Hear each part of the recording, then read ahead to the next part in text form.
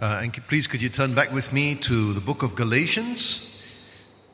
Book of Galatians, page 1158, 1159 of the Church Bibles. We're continuing our series on the five solas. And this week we're looking at sola fide, by faith alone, that we are saved by faith alone.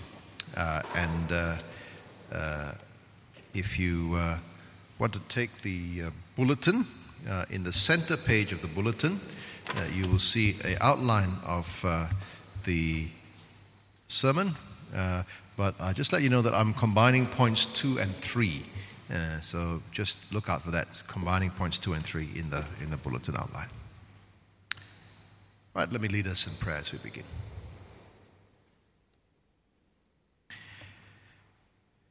Heavenly Father, we thank you for the incredible salvation that you have granted us in Christ. And we pray that today, as we look at your word, you help us to see the wonder of that even more. We pray that you give us insight into what you are saying to us, that we would appreciate more and more what you've done for us in Christ, that we will be trusting him and him alone for our salvation. And we pray that you help me as I preach your word now, that you enable me to teach it rightly and in the power of your Spirit. And we ask that your Spirit would be opening our eyes to Jesus. And we ask this in his name. Amen.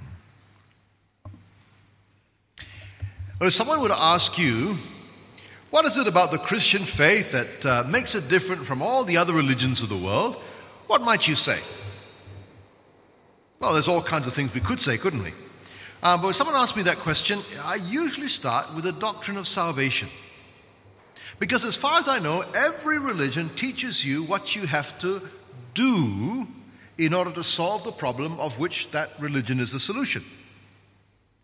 For biblical Christianity, the problem is sin and therefore judgment. We are sinners before God, the judge. We deserve to be condemned. We need to be saved. But the way we are saved is not by doing something, but by believing in someone. We are saved by faith and not by works. This is God's gift, not our effort. And that, my friends, is absolutely unique. But it is constantly being attacked from both outside the church and from within. People outside misunderstand it and ridicule it. People inside the church ignore it or even teach things that contradict it. And we've seen this over and over again in church history. That's one of the big reasons why we needed the Reformation 500 years ago. And the threat is still there in many circles, even today. That same threat was even there in the early church. And we see in the book of Galatians one example of the Apostle Paul battling that threat. In the book of Galatians, Paul has to deal with this group of people from the Jerusalem church who are teaching that we are not saved by faith alone. They're teaching that we are saved by a combination of faith and obedience to the Old Testament law. And so they are trying to influence the Gentile Christians in Galatia to be circumcised. Their teaching is summarized in Acts chapter 15, verse 1. Unless you are circumcised according to the custom of the law of Moses, you cannot be saved. Unless you're circumcised according to the custom of the law of Moses, you cannot be saved. And so Paul has to write to the Galatians to urge them, don't listen to these people. And he does it in the strongest possible language. He says in chapter 1, verse 8, have a look at chapter 1, verse 8. He says, even if we or an angel from heaven should preach to you a gospel contrary to the one we preach to you, let him be accursed. Let him be eternally condemned. That's pretty serious, isn't it? For Paul insists in chapter 2, verse 16, in chapter 2, verse 16, that was part of our epistle reading today, that even the Jewish Christians know that a person is not justified by works of the law, but through faith in Jesus Christ. You're not justified by works of the law, but through faith in Jesus Christ. Now, what does the word justified mean? Well, the word justified comes from the law courts. It means being declared righteous. It's a bit like if you go to court and the judge says you're not guilty. Except it's better than that. Because the judge actually says you are righteous, you're good. And Paul says the true Jewish Christians know they cannot be justified by observing the law. If they come to God's judgment seat at the end of the age to be judged by their performance in obeying the law, God would not say to them, you are good. He would say to them, you are guilty of sin. The law would show their sinfulness. They would not be able to be justified by the works of the law. Instead, they believed, they trusted, not in the works of the law, but in Jesus Christ for their salvation. We know that a person is not justified by works of the law, but through faith in Jesus Christ. That is, by trusting in Jesus, by relying on Him, not on the law. Then when they come before God on the judgment day, God will say to them, you are justified. You are not guilty. You're righteous. You're good. And so verse 16 continues, they believed in order to be justified by faith in Christ and not by the works of the law. Because by the works of the law, no one will be justified. Do you see there are two conceivable ways of justification contrasted here? One way, by works, doing. And in this case, it's doing the things that the Old Testament law says. But the problem is, everyone is sinful and will fail to keep this law, and so by the works of the law, no one will be justified. Unless you're perfect, then they'll be okay. But otherwise, that's a dead end. The other way is the way of faith. And not just faith in anything, not faith in faith. Oh yeah, if I really, really believe that I'm saved, No. It's faith in Jesus Christ. Trusting Him, relying on Him, depending on Him and Him alone to save us, counting on His death on the cross to take away our sins, having our confidence not in our own ability to save ourselves and make ourselves good enough for God, but looking to Him as our Savior and our Lord and banking on Him. And the Holy Spirit says that a person is justified by faith in Christ and not by observing the law.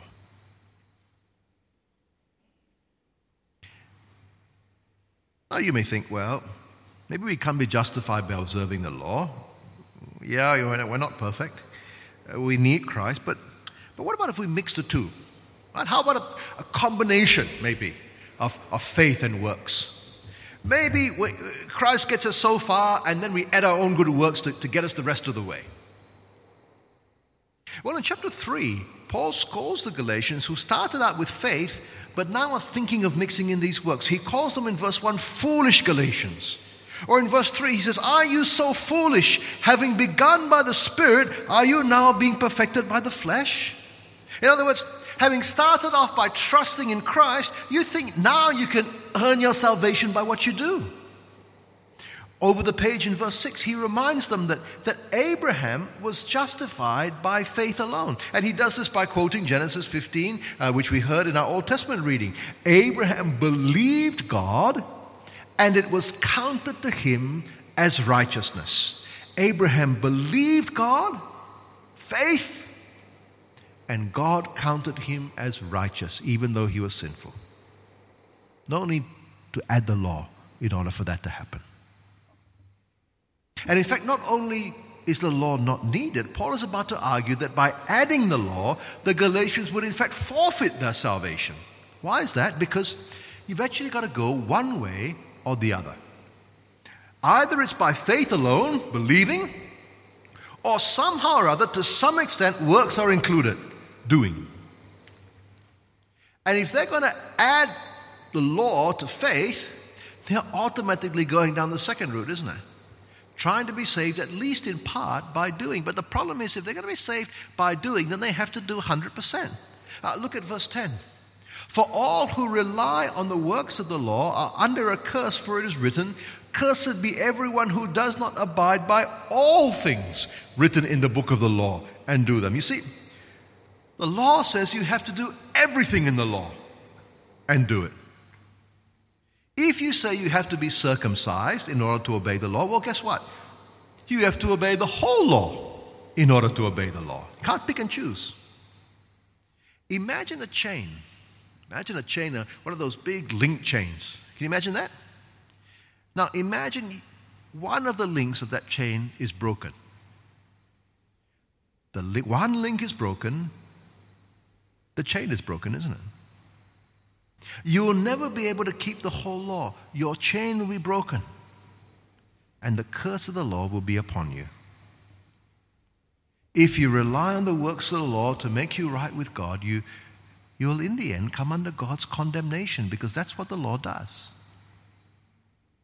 And that's the same for anyone who thinks they can add good works to faith in order to be saved. The moment I add works as the requirements for salvation, it is no longer by faith alone.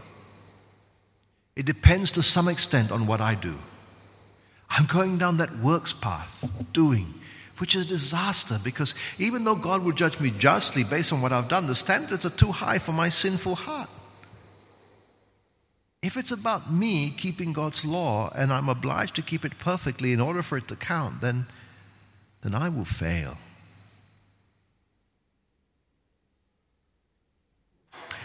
On my day off last week, my wife Judy and I took one of our children rock climbing. Not on the real rocks, but in an indoor climbing center in Wanutama. And I had to get into a harness and climb this high wall, at least I thought it was high.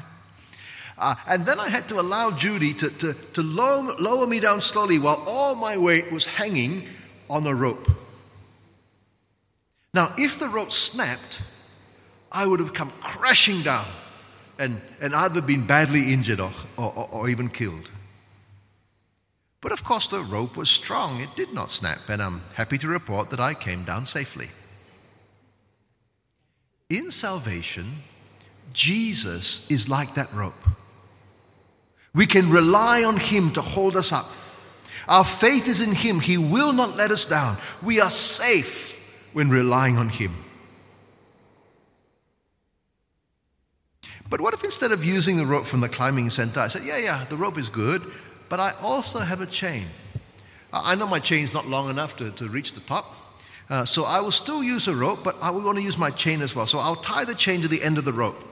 So half the cable is rope, and the other half is chain. I'm not relying on the rope alone, but on the rope plus the chain. And you know what? There are many good links on my chain. I've got a few broken links, now mine, but there's many good links on the chain. What do you think will happen to me if I did that? The fact that the chain has got broken links means that chain is broken. And no matter how strong the rope part bit, the broken chain means I will come crashing down from a great height. What a foolish person I would be. And friends, if I rely on a combination of my own good works and faith in Christ in order to be saved, I'm as foolish as I would have been if I rely on a combination of rope and broken chain to hold me up. The part that depends on my works will fail me, and I will come crashing down. In order to be saved, I have to be saved by faith in Christ alone, and not by anything that I do.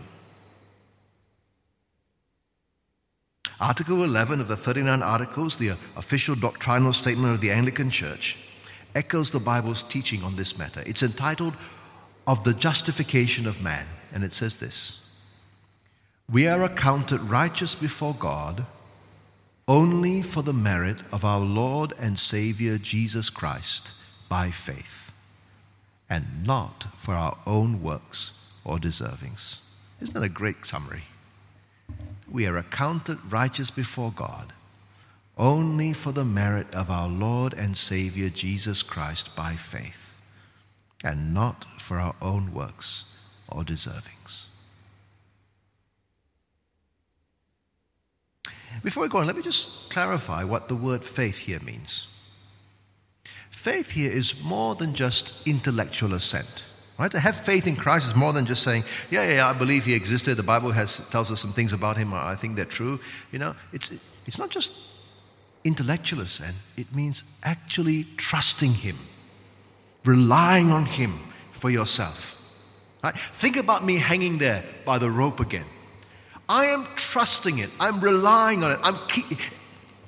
I'm relying on it to keep me from crashing to the ground. That's different, isn't it? Than saying, yeah, I believe the rope can hold me up, but thank you, I'd rather have a coffee while Judy does the climbing. Right? Intellectual assent says, yes, I believe it's true, but I don't want to do anything about it. And some people say that about Jesus. That is not faith. That is not going to save you. Saving faith is relying on Jesus for salvation, just like I was relying on that rope to keep me from crashing. It's believing that he rose from the dead. It is coming to him as my risen king. It is depending on him to rescue me and rule me forever. It's trusting and relying on him.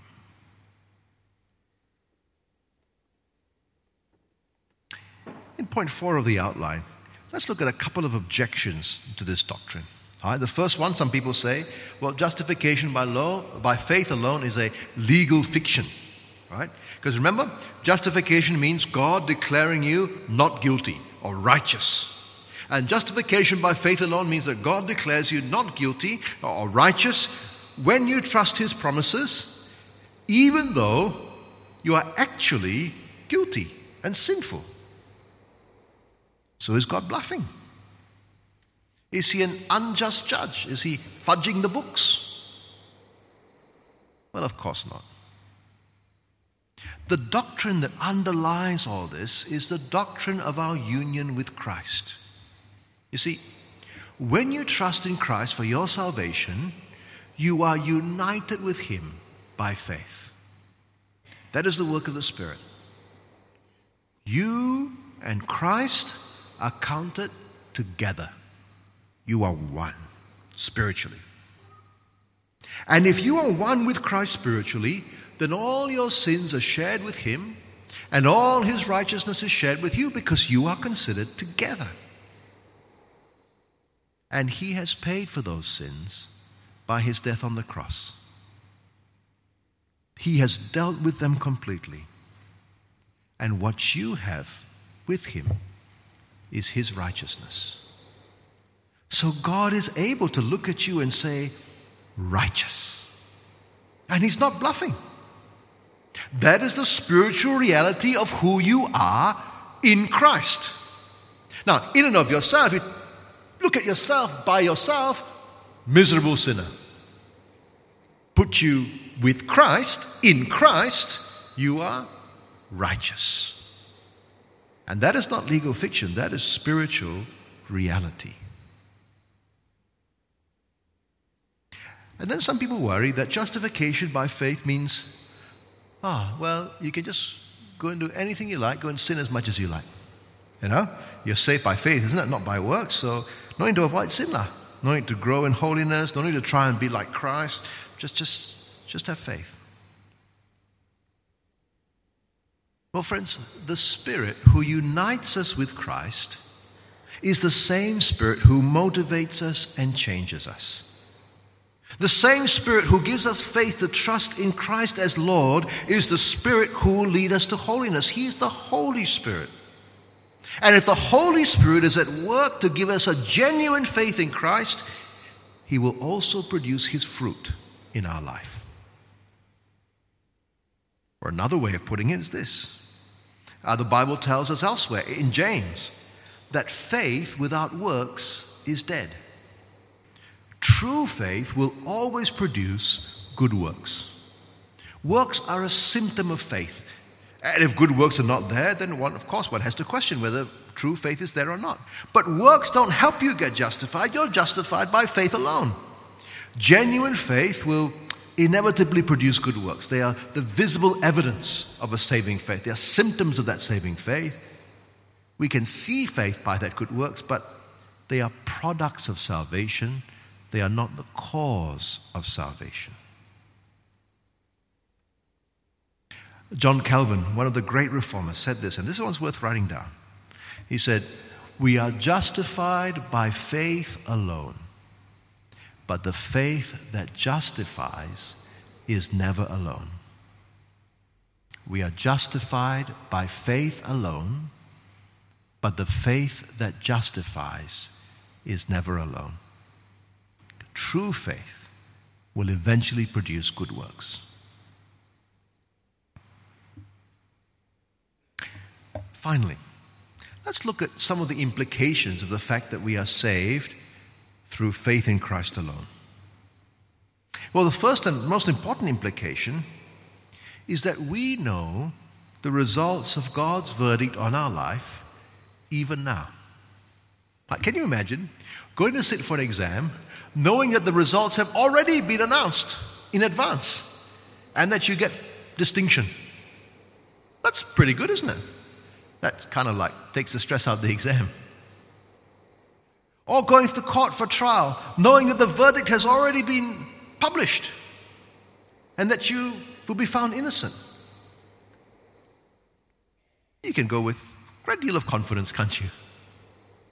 Well, friends, God has announced in advance the results of our judgment on the last day.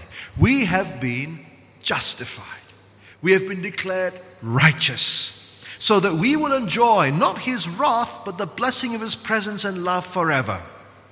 Being justified by faith, we have peace with God. There is no condemnation for those who are in Christ Jesus. Those who believe in the Son have eternal life. And this means we can have assurance of our salvation.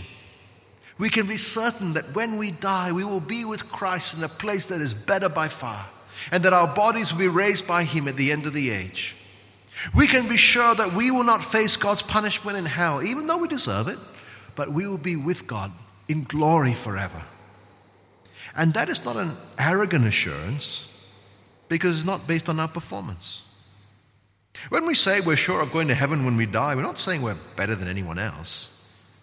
We're saying that we trust in Christ to get us there, not ourselves. We are saved by grace alone, through faith alone, in Christ alone. And this doctrine is full of comfort for the believer as we face the future. But what about today? How does it affect our lives even right now? Well, first of all, it changes our view of God, doesn't it? See, if we knew God's standards and His just wrath against sin, but we didn't trust in Jesus' death on the cross, then we would have a very negative view of God. We might keep on desperately trying to do good things or not do bad things in case He gets angry with us. Or you know what? If we were thinking that we were succeeding in that, then we would become very self-righteous and proud. And then we become very defensive of anything that would make it apparent that we're not actually succeeding. And most of us will probably know that we're not succeeding and will live in some kind of either mild dejection or terrible despair, depending on how sensitive our conscience is. But if all that's too difficult or undesirable, the other option would be just to give up now. We could either pretend that God's standards are not the standards that He actually has, change that. Or we could pretend God's wrath is not real against sin.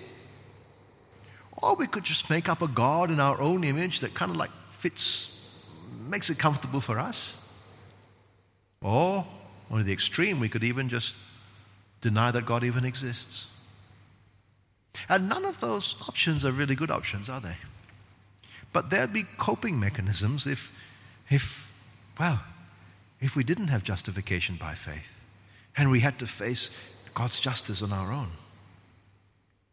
But you know, because we are justified by faith alone, we can acknowledge our sinfulness. We can acknowledge the rightness of God's judgment and our own sinfulness because it's okay. We've been justified by faith in Christ. And we can appreciate those wonderful truths that God loves us and accepts us and considers us righteous in Jesus. We can marvel at His grace and glory in His mercy. We don't need to be scared of God anymore. We can we can look at God differently because we know He's our Father who loves us. He loves us so much that He gave His Son to die for us so that we can be justified. We can look at God differently because we know that He is the judge who has told us the verdict in advance, that we are not guilty, we are righteous because we are in Christ. And brothers and sisters, that is so different. It is so different relating to a God who loves you and accepts you and is right in doing so than relating to a God whom you think is angry with you and is always out to punish you. Listen to the testimony of Martin Luther. Though I lived as a monk without reproach, I felt that I was a sinner before God with an extremely disturbed conscience. I could not believe that He was placated by my satisfaction. I did not love, yes, I hated the righteous God who punishes sinners, and secretly, if not blasphemously, certainly murmuring greatly, I was angry with God. And then he discovered justification by faith alone as he read the Bible. And so a little bit later on, he writes this. And there I began to understand that the righteousness of God is that by which the righteous lives by a gift of God, namely faith. And this is the meaning. The righteousness of God is revealed by the gospel, namely the passive righteousness with which the merciful God justifies us by faith. As it is written, he who through faith is righteous shall live. Here I felt that I was altogether born again and had entered paradise itself through open gates. So justification by faith alone completely changes the way we look at God. And it changes the way we relate to others. Because you see, there is no need for self-righteousness as I relate to other people if I'm justified by faith. If I'm trying to earn my way to heaven, then you know what? I'll be a little bit happier if I'm a little bit better than you, in case God marks on the curve. And I'll keep comparing myself to other people to see how I'm going. And to give myself hope, I must convince that I'm a little bit better than other people. But not with justification by faith. I know I'm a sinner, I no need to compare. And I know that God will accept me, not because I'm better than anyone else, but because I'm in His Son. So I don't need to compete in my own mind to make myself better. And furthermore, I don't have to compete in church to make other people think I'm better either. You see, if we don't believe in justification by faith, we might believe in some kind of justification by consensus opinion. Right? If people in church generally think I'm okay, then God probably thinks I'm okay. Right? You'll never actually say that, right? But sometimes that might be what we think. And then what we need to do is to show people that we are spiritual or gifted or good or godly or whatever, so they will think we're justified, and so we will think we're justified. But justification by faith alone undermines all that. God accepts you because of Jesus, not because people in church think you're very good. And that frees you to be real, to acknowledge the struggles that you face. You don't have to pretend you have it all together. And then justification by faith changes the way we see ourselves. If we know we have been justified, then we can be secure. Our eternal future is guaranteed, so we can put up with all kinds of things in this temporary life. Furthermore, our self-worth is not derived from our performance or position. No, we get it from the fact that God has loved us, that He's given His Son to die for us, and He considers us righteous. We're good with Him. More than that, we are free to acknowledge our sin, because in God's eyes we are accepted and righteous at the very same time. We don't need to cover up our sin. We can acknowledge our sins. We can face them. We can bring them to God in prayer. We can confess them. We don't have to hide them anymore. There's a great freedom in that, because that gives us then the opportunity to change, doesn't it?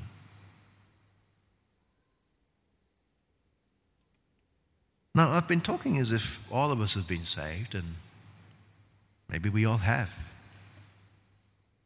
But I would guess that in a group this size, there are some people who haven't yet been saved.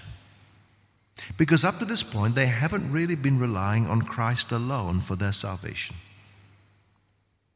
They've been trying to contribute to it themselves, and we've already seen that that's a disaster. I wonder if that's you. Well, my friend, you know that Jesus died on the cross to take the punishment for your sin. You know that you have to rely on Jesus and Him alone to put you right with God. That you cannot add anything or anyone to that. So if that's you, stop trying to get right with God by doing good things. Believe God's promise that those who trust in the sacrifice of Jesus are justified. And put your faith, your trust, your confidence, and your hope firmly and solely in Him. And having done that, with the help of the Holy Spirit, you'll be able to lead a new life with Jesus as your King, doing good in response to His grace for His glory. Let's pray.